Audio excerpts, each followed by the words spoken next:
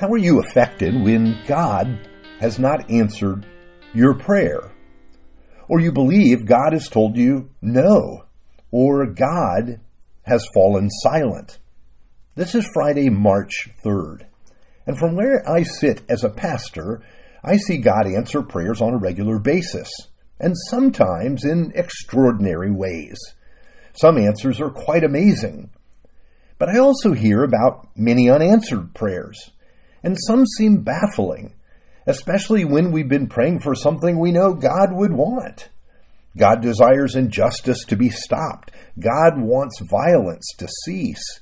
God wants the vulnerable to be protected. So what do we say when it seems as if God hasn't answered? Here's the Apostle Paul explaining the way God works in the world. And we know that in all things God works for the good of those who love him, who have been called according to his purpose. That's a well-known verse, Romans 8:28, one we race to when something bad has happened.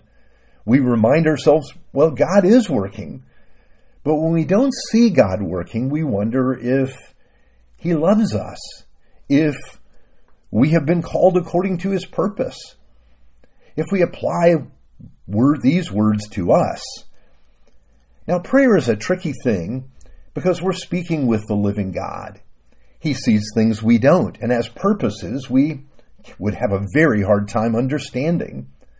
We fix our eyes on what we believe is good, but do we know? Then we expect God to do as we wish, because as we see it, well, that is good. But God doesn't work that way. He pursues a good for us that may come through disappointment or even loss. He is determined to love us, that's for sure. But there are times when we do not see what he is doing as loving at all. And add to this, we're living in a broken world.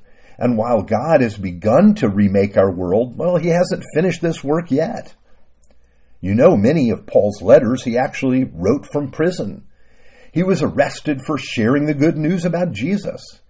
At one point, those that opposed him hired a hit squad to have him killed.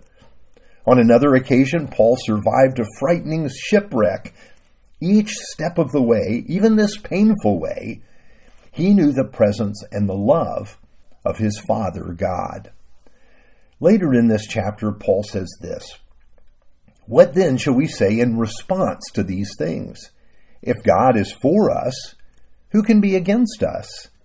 He who did not spare his own Son, but gave him up for us all, how will he not also, along with him, graciously give us all things?" This is Romans 8, verse 31 to 32. Now, did you hear his reasoning? There may be times when I feel God is not answering my prayers. God has not provided the thing that I seek from him. But then I consider, if God was willing to give up his Son Jesus to save me, if God did not withhold his only Son from me, then why would he withhold anything else? He's already redeemed me and loved me. Why would he not be for my good? You see, he could give no greater gift than he already has. So Paul says we know he will not withhold anything from us. He's loved us to the uttermost. What we bring to him in prayer, well, they're small things indeed in comparison to the great love with which he has loved us in Christ. What this means is that all our perceptions of God and the way he hears and responds to our prayers passes through the filter of what Jesus did for us at the cross. Now, of course, he will work in all things for your good. Of course, he loves you. Of course, he has placed you in his purposes. Our part is simply to keep coming to him, to keep enjoying God and seeking his face. God is determined to bring about your good and his glory. So we don't have to convince him to do that. We only must learn to trust in his love. And seeing the cross of Jesus helps us to do that.